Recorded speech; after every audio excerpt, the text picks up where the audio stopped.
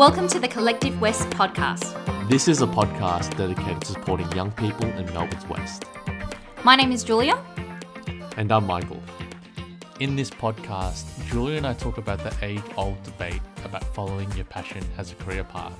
We explore how we've been able to find our own passion, what we think passion is, and how you can find yours. So when it comes to passion, I 100% agree that people should follow their passion as much as possible, within reason, obviously. But I also acknowledge that there's a lot of boundaries and challenges and stereotypes and things like that that gets thrown at you from a young person's perspective going through high school and then into university as to what you should be studying, what you should become, may or may not steer you towards your passion or away from your passion. But I think for me, my particular journey, I've been able to kind of stick with what I really love doing, and I've been able to ensure that I do wake up every morning, whether it was going to uni or to my job now, really enjoying it.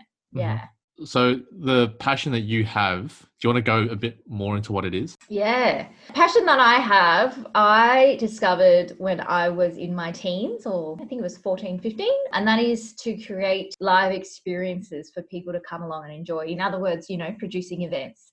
I realize that I just love the detail that's involved in planning something, and then seeing people come together and being at the event and just soaking up that experience and that moment. When I was really young, I volunteered a lot for the local councils and different organizations, putting on events or music events for the community. And that was where I discovered my passion. And it was that's kind of, through a bunch of other things, took me through to uni, studied production, so stage and production management for theatre and live shows, to now, obviously owning my own events company 7 years on. So in general, that's my passion, like that feeling of getting the buzz that you get when everyone's there at your event. That's been driving me to kind of pursue events and production management as a career now. That's awesome. I would take the other side of the coin. Even just hearing from your story, I would almost say that you demonstrated early competency and skill in what you were doing. And then you pursued that, which then became a deeper passion.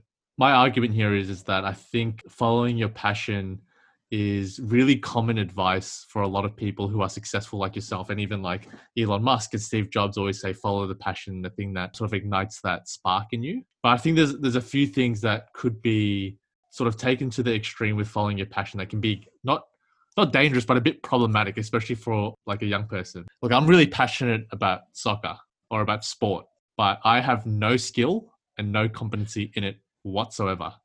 So me to follow that passion of just say becoming a soccer player, I could do it and it would ignite that spark, but I would not get very far in doing it. The advice that I've been guilty of giving, follow your passion advice to young people. And it's something that I even told myself, and I would still consider myself a passionate person, but I would say that it didn't start with passion. It started off, as I mentioned before, with getting early competency and interest in it, putting time and effort to developing those skills. And then I realized also that I really love doing this because it provided, I had enough capital within sort of this field that I wanted to pursue that I could follow it really well. So it was early competency followed by skill, and then the passion followed afterward. And when you're telling me your story, that's almost exactly the same sequence of events that you went through. That you started volunteering your time first. So you didn't start passionate and wanting to make money out of it. You just followed what you were curious about, I'm assuming. Yeah, absolutely. And I think that's the thing about passion is really, like you said, it stems from curiosity. You have to be curious about something. And it doesn't necessarily have to only be applied to career. It could be a side hustle, your hobbies, like what we were talking about last week. It definitely starts from curiosity. And I think the way you've kind of analysed it definitely makes sense. But I think where I sort of go, you should follow or attempt to follow your passion is you should be able to be in a position, or hopefully be in a position where you want to wake up feeling like you love what you do. I think that's kind of where I'm going with that. And you might not do it right now, and you might be working at McDonald's and trying to make ends meet, and that's fair enough. But hopefully there is a goal somewhere from now until, X, where you are working towards being able to wake up and being like, yes, I really love what I do. Yeah. And I guess that's what my discovery has been over the years? I think I would be very, very much in the same boat as you. Like, I honestly love my job, and how I know I love it is that I hope my boss is not listening to this, but I would do it for free. So I would do the work that I'm getting paid to do now for free. And I was doing for free. Sign Michael up. Yeah. Not to say that I don't love getting paid for it now and making a living from it. But yeah, I would definitely agree that waking up with that sense of meaningfulness and purpose in the work that you do, and it's sort of that alignment with your values, I think is really, really important. Where I find it difficult to say another young person to follow your passion is it can put a lot of pressure on them. I think you are a very rare breed of person who could find passions very early and then actually had the skill and the competency to do it and execute on it. Well, I think a lot of people don't start with that to begin with. Instead of telling them to follow your passion, I would always tell people to follow their curiosity first, because that's far more accessible than following your passion. I think we both mentioned volunteering, which I think we should definitely touch on as a mean to discovering your passion or discovering your curiosity, or, you know, figuring it out. But I agree. I think it's also, you know, in many ways, I guess where I'm coming from about the whole passion thing is not to let other people steer you away from what you're interested in. You know, we take the word passion away, you know, and we substitute it with curiosity. I feel like sometimes, depending on your culture, your upbringing, your parents' journey, whether you do live in the West or the East or all around the world, you know, we all have certain pressure and expectations, and sometimes that can really drive you one way or another. And it doesn't necessarily mean that will be driving you towards your passion or what you're curious about. It will be driving you the opposite direction because you think it's the right way to go. Where I would say to young people is the only way you can figure out if that's the right way to go, and that's something that you should be doing as a career or whatever, is if you actually try it and you discover that you like it. Like, you have to like something. Like I'm a big believer in that. There's no way. And I have seen it, you know, like literally I can use first-hand example, like my husband, who's been very, very successful in banking, earning a lot more than what he's earning now. Working with me, you know, he was doing that for a long time. And because we do have a bit of an age bracket like gap, we talk about this all the time. Like, why did you choose to go down this financial banking pathway? He saw me kind of go through uni and following my interest and passion versus what he's had to do, because he thought that was the right way of doing it. And it's led us to obviously two very different journeys, but it's also led him to make a decision 11, 12 years on in a very stable, good corporate job to say, I'm going to leave it to just try something completely new. I think there's a lot of around us, we're always constantly faced by a lot of stereotypes and different rules and things like that, and things that gets into our head to say you should go a certain way. But I guess it's more like follow your interests, your passion, your curiosity is definitely something that I would want to push young people to think about.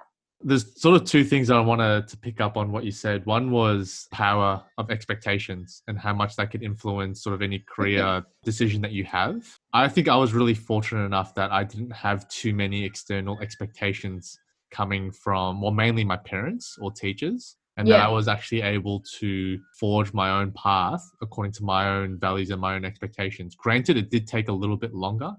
And there are many times where I felt lost and thinking, am I actually doing this right thing? Because I was trotting down a path that has sort of never been trod down before, either by anyone around me, my brothers or my cousins. So it was a path that I didn't know where I was going. And what I really reflect on as something has been really important for me was having that creative license and almost that freedom to explore what things and what curiosities that I have that I wanted to go deeper on. Yeah. And for me, going on to your next point about exploring volunteering, for instance, volunteering, and I think it's for you as well, played a really instrumental part in the career that I have now. I think volunteering gave me it did a few things, but the first thing it gave me, especially being, you know, late teens, early 20s, it gave me a really early taste of the potential career path I could have in any one domain or industry.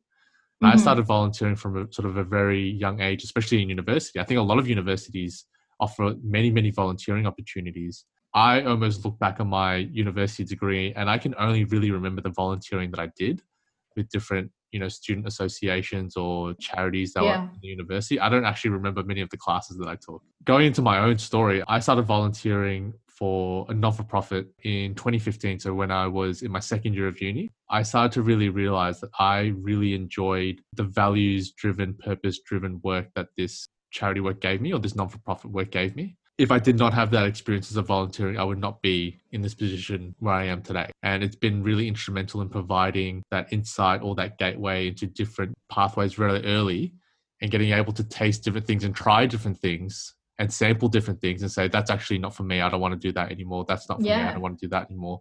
And then I finally found one where what I got was, are you familiar with sort of that Ikigai framework? No. What is that? It's like in Japan, they've got this word called Ikigai, which is like a series of 4 circles, and they overlap each other. And one circle is like that which you are competent in.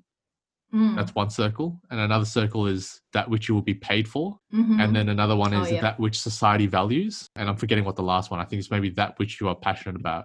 What I found was that through different volunteering opportunities, I could systematically eliminate stuff that sort of didn't fit in with those circles. So there was things that I could get paid for and society values, but I don't like it. And it doesn't align with my values.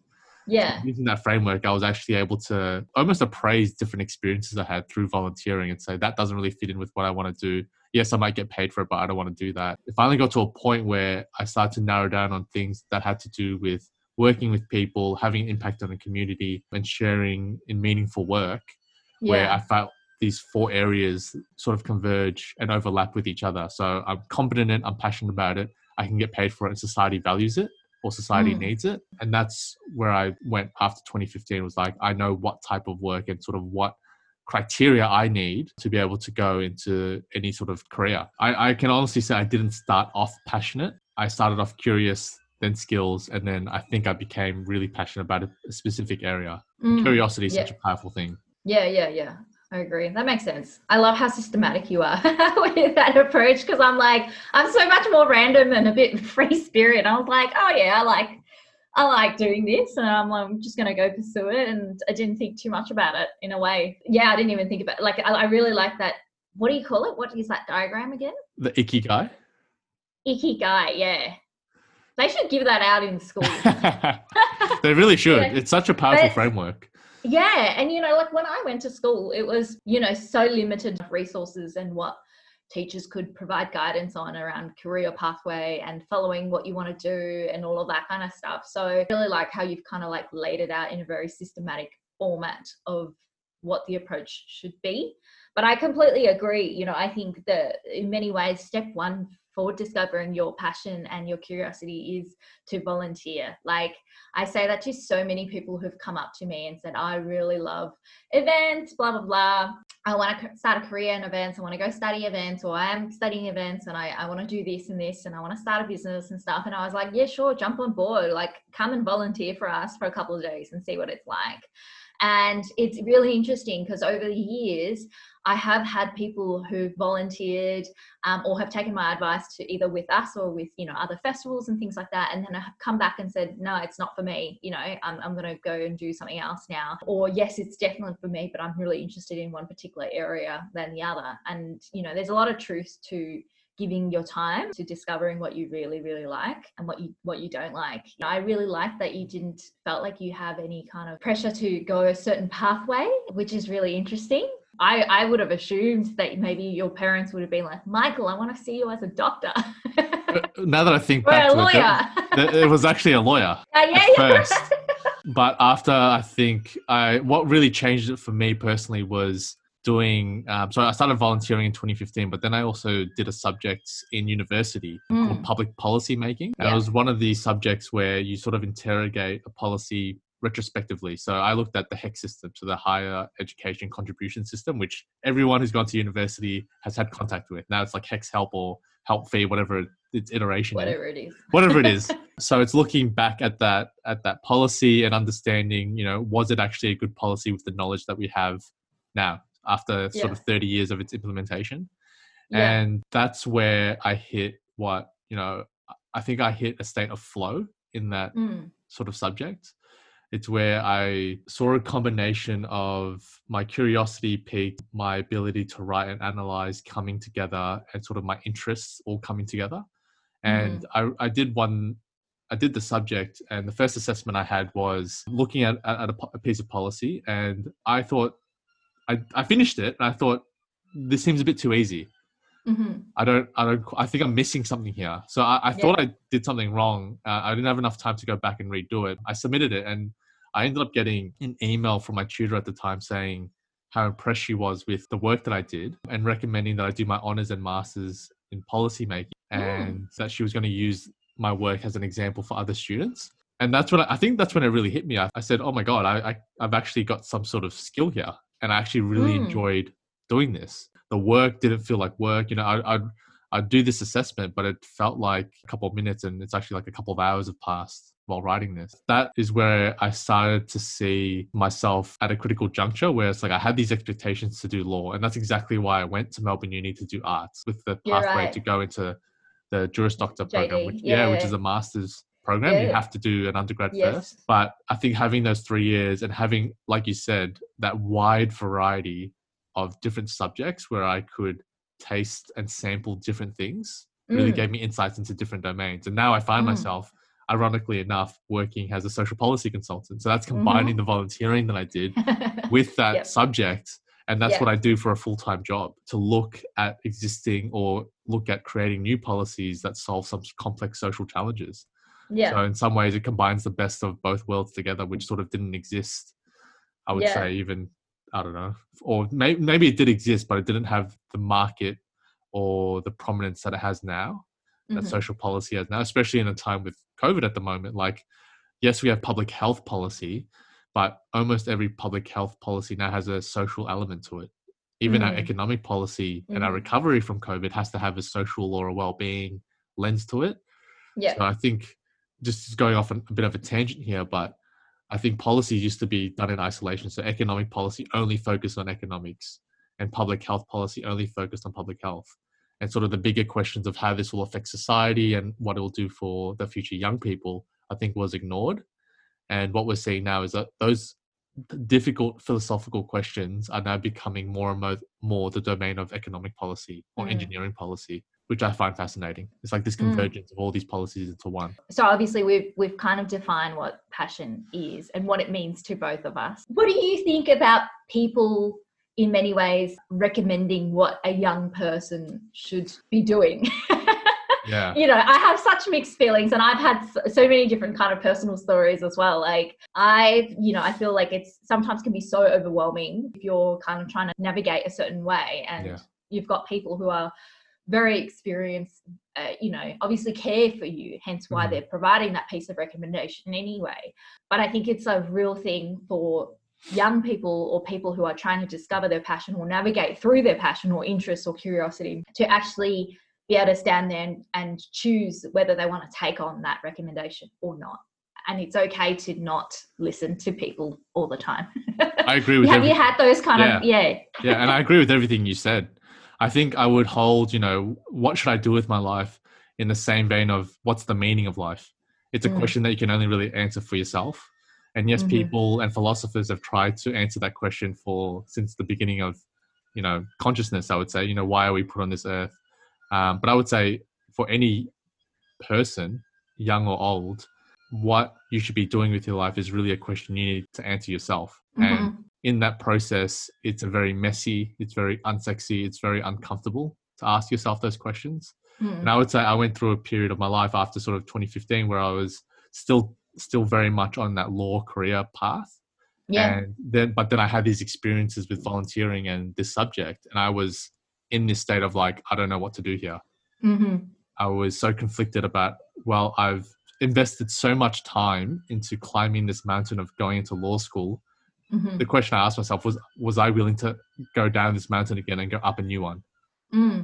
That's the best way I could describe it. And, it's for me, it sat with me for a very long time. It was difficult to answer. It wasn't an easy question. I just had to sit with that question for a long time. Am I willing to start again?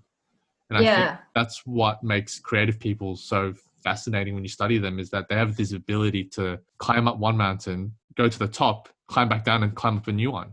Like how many times have we seen different artists reinvent themselves? And I think that's fascinating. I think we should take a similar model of how artists and even actors go from different domains and try new things. to what we do in our careers. I think people are scared of sucking at something fundamentally. And thankfully, I am not afraid of doing that. Like, look at this podcasting thing. The first 4 episodes that we did, it bloody sucked. but now we're getting better at it. And I thought they were great. We have our differing opinions, but I think it's just, in order to find what you really like, you have to go through that feeling of sucking at something really badly and slowly getting better.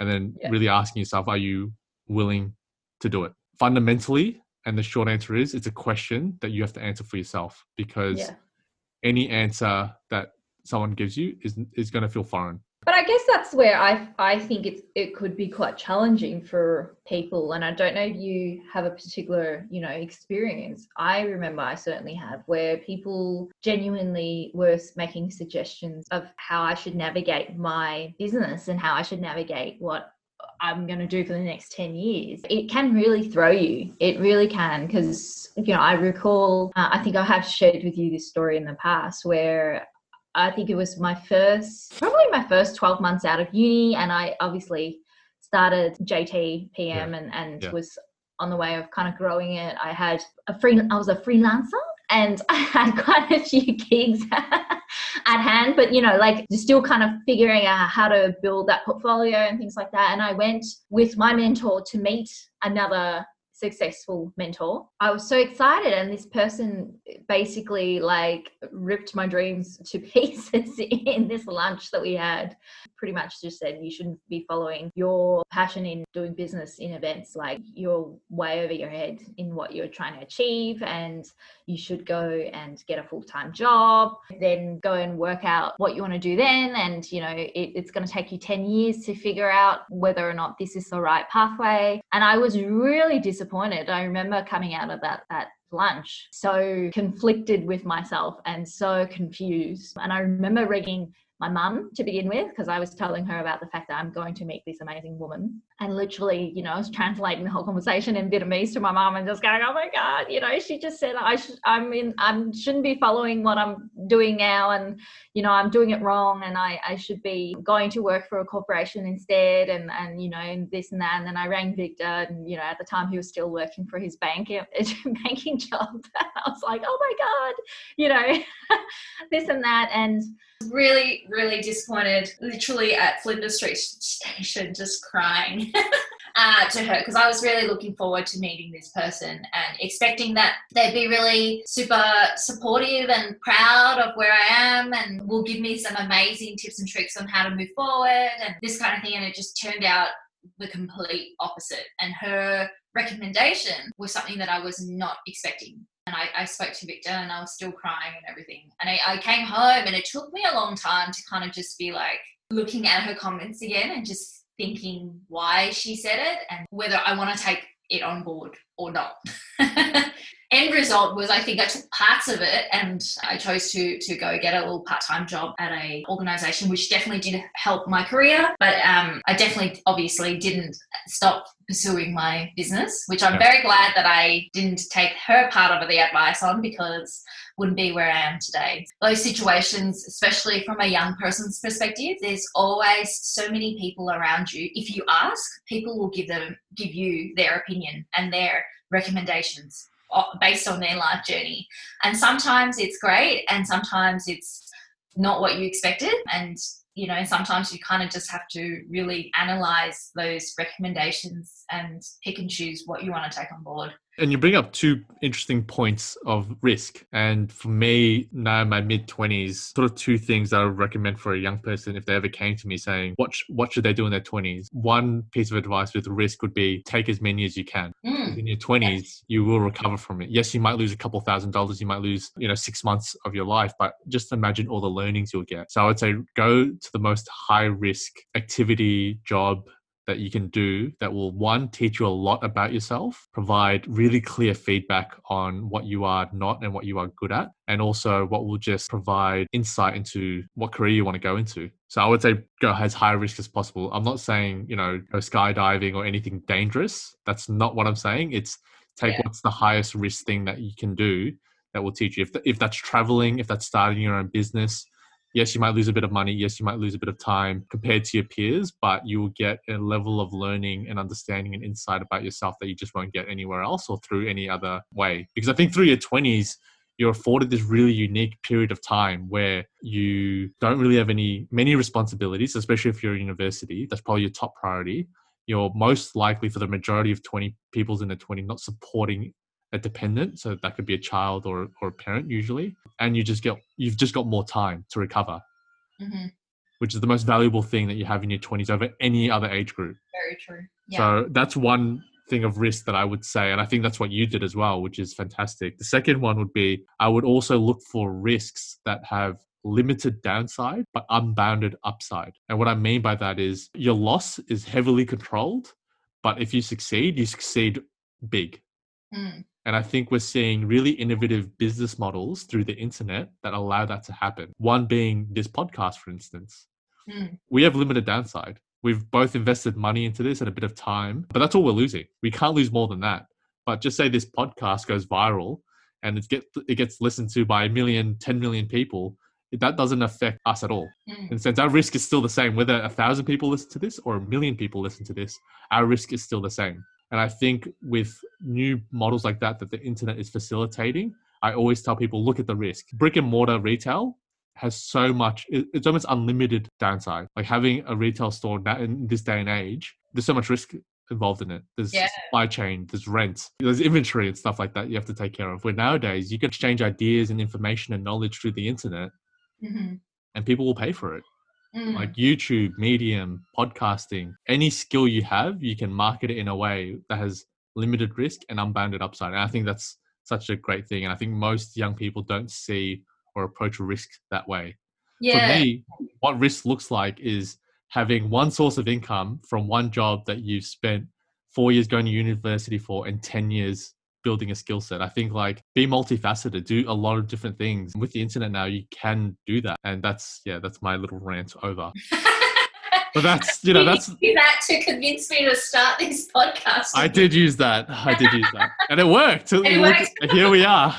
That's it. But another thing, sorry to interrupt you there. So another thing to talk about is like, how do you filter out people who are going to give you advice? So what filters do you use? And I was in the same position where I had a lot of people just giving me lots of different advice. And what I learned to do was segment the population that was giving me advice into different buckets. And there are people who I highly value their opinion. And there might be like 2 or 3 people in that bucket. Then there are another 5 or 10 where it's like, I'll take their advice under consideration if they make a good enough point. And then there's another bucket where you can tell me whatever you want. I'm not listening to you because your opinion means very little. Because like you said, everyone's going to have an opinion on what you should do, but not everyone's opinion is created equally. So you need to apply some filters and some weightings to how you interpret and take on that advice. Otherwise, if you just take everyone's advice as equal weighting, you'll forever be just conflicted with different advice because you're going to get conflicting advice. So I've always made sure that I've got like 3 to 5 people that I really admire, really like their thinking, and who will challenge me, but ultimately support my decision and who understand my circumstances. And I take their advice really highly, and I would always consult them. It's a bit of a network, and it sort of happened organically. I wasn't very systematic about it. It just like, I just had these people who were like, oh yeah, you really did support me. You challenged me on that, but you did it for my own. You always had the best interest at heart, my own best interest. And I've been really fortunate to have people like that in my life. I really like that. The way that you've explained it, being able to group people into certain buckets really help you kind of navigate and see more clearly what those opinions are, and the kind of, like that weighting system really makes sense. Because I think the other thing about once you do take on someone's recommendation and you go forth with it in whatever it may be, and if it like fucks up, at least then you feel like you've owned it and you've made the right decision in taking that recommendation. It's the worst thing is if you've taken a recommendation that you're kind of a bit uncertain about, but because you think it's the right thing to do and then you go ahead and it doesn't work out, then you're in suddenly this kind of world of guilt and conflict within yourself, and you never want to be in that position. So I think in every kind of, even business wise, for every kind of risk taking decisions that I or we have made, it's always been kind of weighing out that recommendation line and making sure that we're really clear and that once we do take on board that particular recommendation, we will commit to it.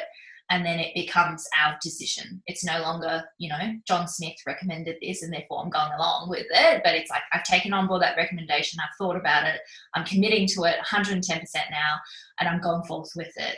And if it fails, it fails, And I've always been quite methodical when it comes to those kind of risk-taking decisions and things like that, especially around the business. And I've always found that when I do commit with it, then it really gives me that satisfaction and gives me that peace of mind as well. And sometimes those decisions haven't always been the best ones, I've made some shit decisions in the past. But at least then I've kind of always felt like, okay, that was not the right one, learn from it and move on rather than going, should have gone with, someone else's opinion or should have done it differently because I was influenced by, whoever. So I really want us to kind of round up the conversation with when our thinking when we are in our passion, right? So we've spoken about, what it is, how we come about it, and let's talk more about the fact that we are in our passion now on a day-to-day basis. Do you ever feel like sometimes waking up and just being like, man, I hate my job? Or like, man, I'm so tired. I want to change gear. I want to change directions. And how do you, I guess, navigate that? And how do you kind of go back to bed feeling like, yeah, I'm in the right job? Yeah. I mean, well, part of those feelings are just the natural cycle of being human.